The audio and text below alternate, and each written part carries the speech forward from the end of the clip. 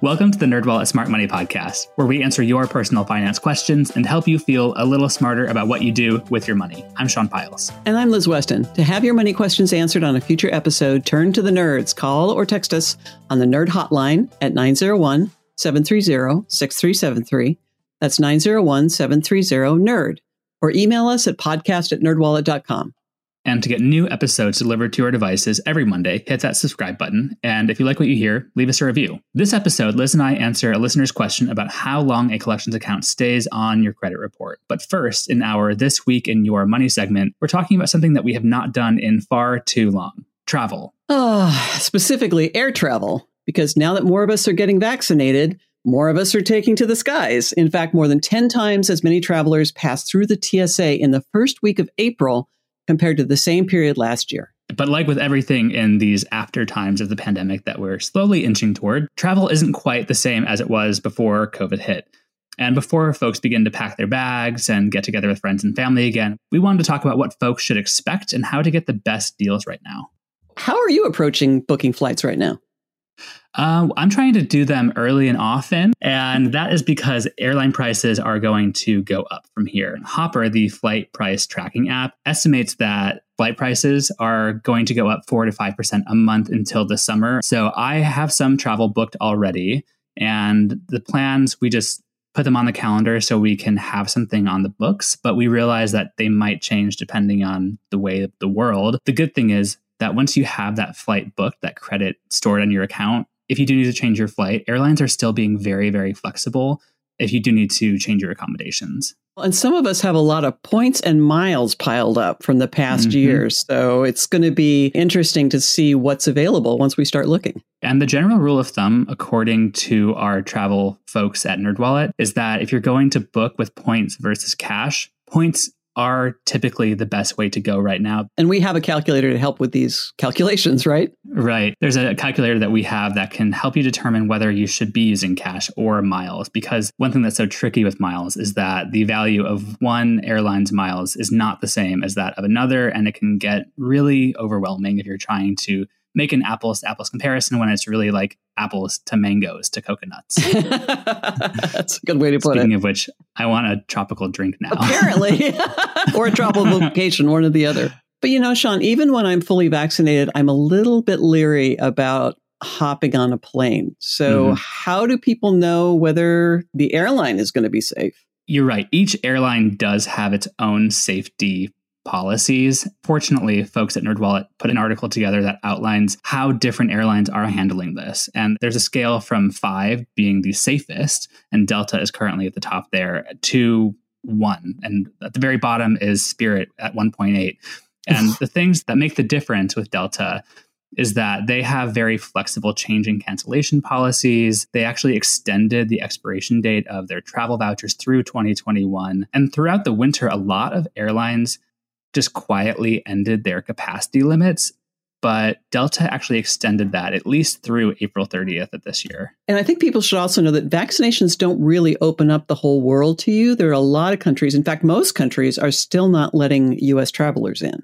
And it seems to change every day as we're seeing a new swell of cases in different countries. For example, right now, passengers from Brazil aren't allowed into a number of European countries. That could change in a month or not. You really do have to stay on top of where things are in your destination and, again, stay flexible. And if your kids aren't vaccinated, obviously that's going to shrink your options even further. I think people have to take into account their own health, their own risk factors, how comfortable they are. I know my husband and I just decided, you know what, we're not going to fly this summer. We had plans to go abroad, of course, and we're just going to leave it for one more year. We're missing out on some great deals, perhaps, but I think I'll be more comfortable just waiting a little while. How about you, Sean? So I actually do have some travel planned. I have a lot later this year, but coming up in early May, I'm going to meet up with some family in Minnesota for a memorial service that had been postponed from August. And I'm feeling a lot more comfortable now that I'm vaccinated and my family members are, and reading up about how airplanes filter the air in the cabin makes me feel pretty safe there. I'm a little leery of other people that will be on my plane and in the airport, but I'm going to do what I can to feel safe in that environment. And then for my birthday in June, I have my twin sister coming out to visit me. And then I have some friends from college coming out to visit me. They're all going to be vaccinated and take the precautions that they need to on the flight. And then this fall, I have 3 weddings to attend. 3 weddings. Wow. So I guess those back up over time. Yeah, especially with last year, everything was punted over to this year. Yeah. So I'm excited for it. It'll be good to see my friends. It'll be good to see cities that I haven't been to in far too long. But right now, we have these on the books, but we'll see what the world looks like come fall. Fingers crossed. So the bottom line, according to travel nerd Sam Kemmis, is that prices are going up. Airfare is more flexible now, so it might be worth booking sooner rather than later if you are going to fly, and rebook if necessary. Great advice. All right. And with that, I think we can get on to this episode's money question. Here it is. So my question is, I have paid off a lot of my debt.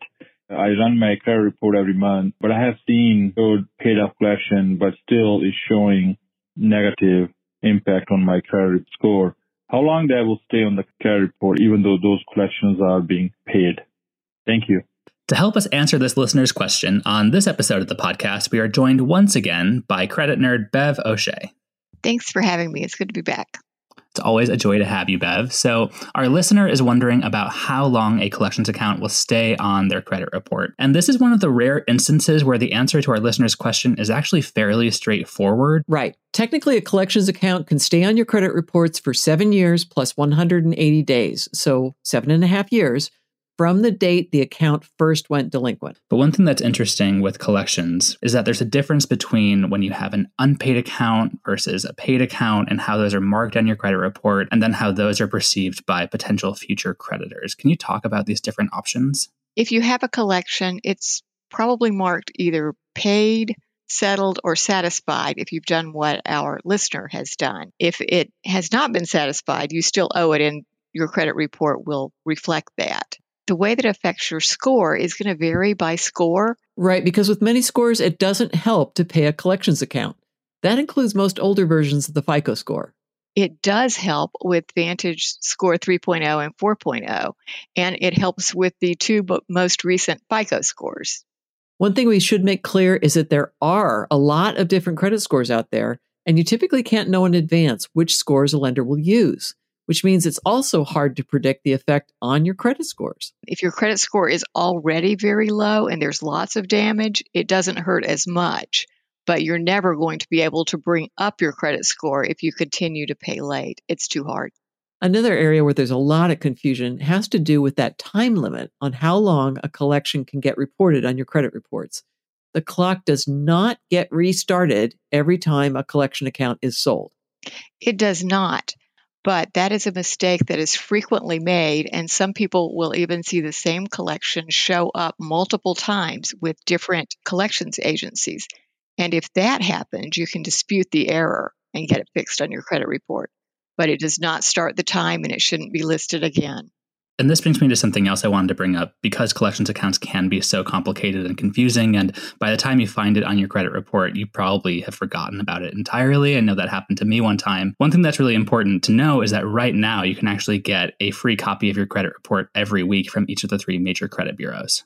And it's important to compare your own personal records to what you're seeing on your credit report to what even the debt collector is giving you. So make sure that you're getting accurate information about the account, including its age and your payment history. Yes, please. Don't rely on a collection account to tell you the truth. So what can someone do if they have a collections account on their credit report, their score is taken a hit, and they're trying to reverse the damage? Are we going to assume that this is a valid debt?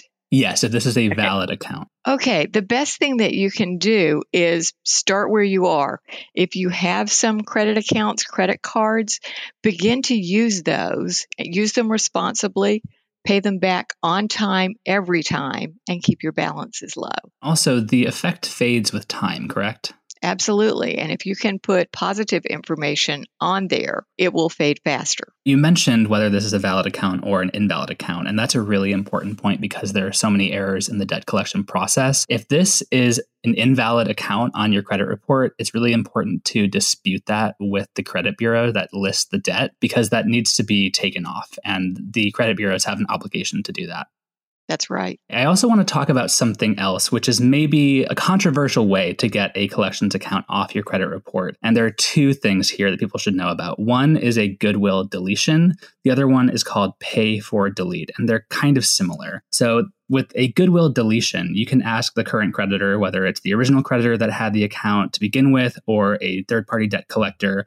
You can write them a letter explaining why the account went into collections. Maybe you lost your job. Maybe you were experiencing a global pandemic. Who knows what it could have been, but you were unable to pay this debt and it went to collections. And they may be sympathetic and actually delete that account from your credit report without you even paying it. That's an option that some people have pursued. And then with pay for delete, it's actually kind of like a trade. And this is even more controversial. Basically, you contact the debt collector and say, hey, I will resolve this account if you delete this off of my credit report. And this is controversial because people say that it erodes the integrity of the credit reporting system. And it's a long shot in any case because many collectors just won't play ball. Yeah, it can be unlikely, but I actually had an experience that was somewhere between these two, where I discovered a collections account from a utility company that I had a contract with back in college, and I just totally forgot to resolve the account when I moved away. Years later, I found the account on my credit report, and I quickly called them, paid off the small amount of my balance. And then next time I looked at my credit report, the account was simply gone. So without me even asking, they took the account off my credit report. Good for you, Sean. You were lucky. I don't think that happens to everybody. I think that's a very good point. This isn't something that everyone will get. It was just the folks in Vermont being very kind to me in my credit report, but it's not going to happen every single time. So let's talk about some other reasons it might be a good idea to pay off a collection.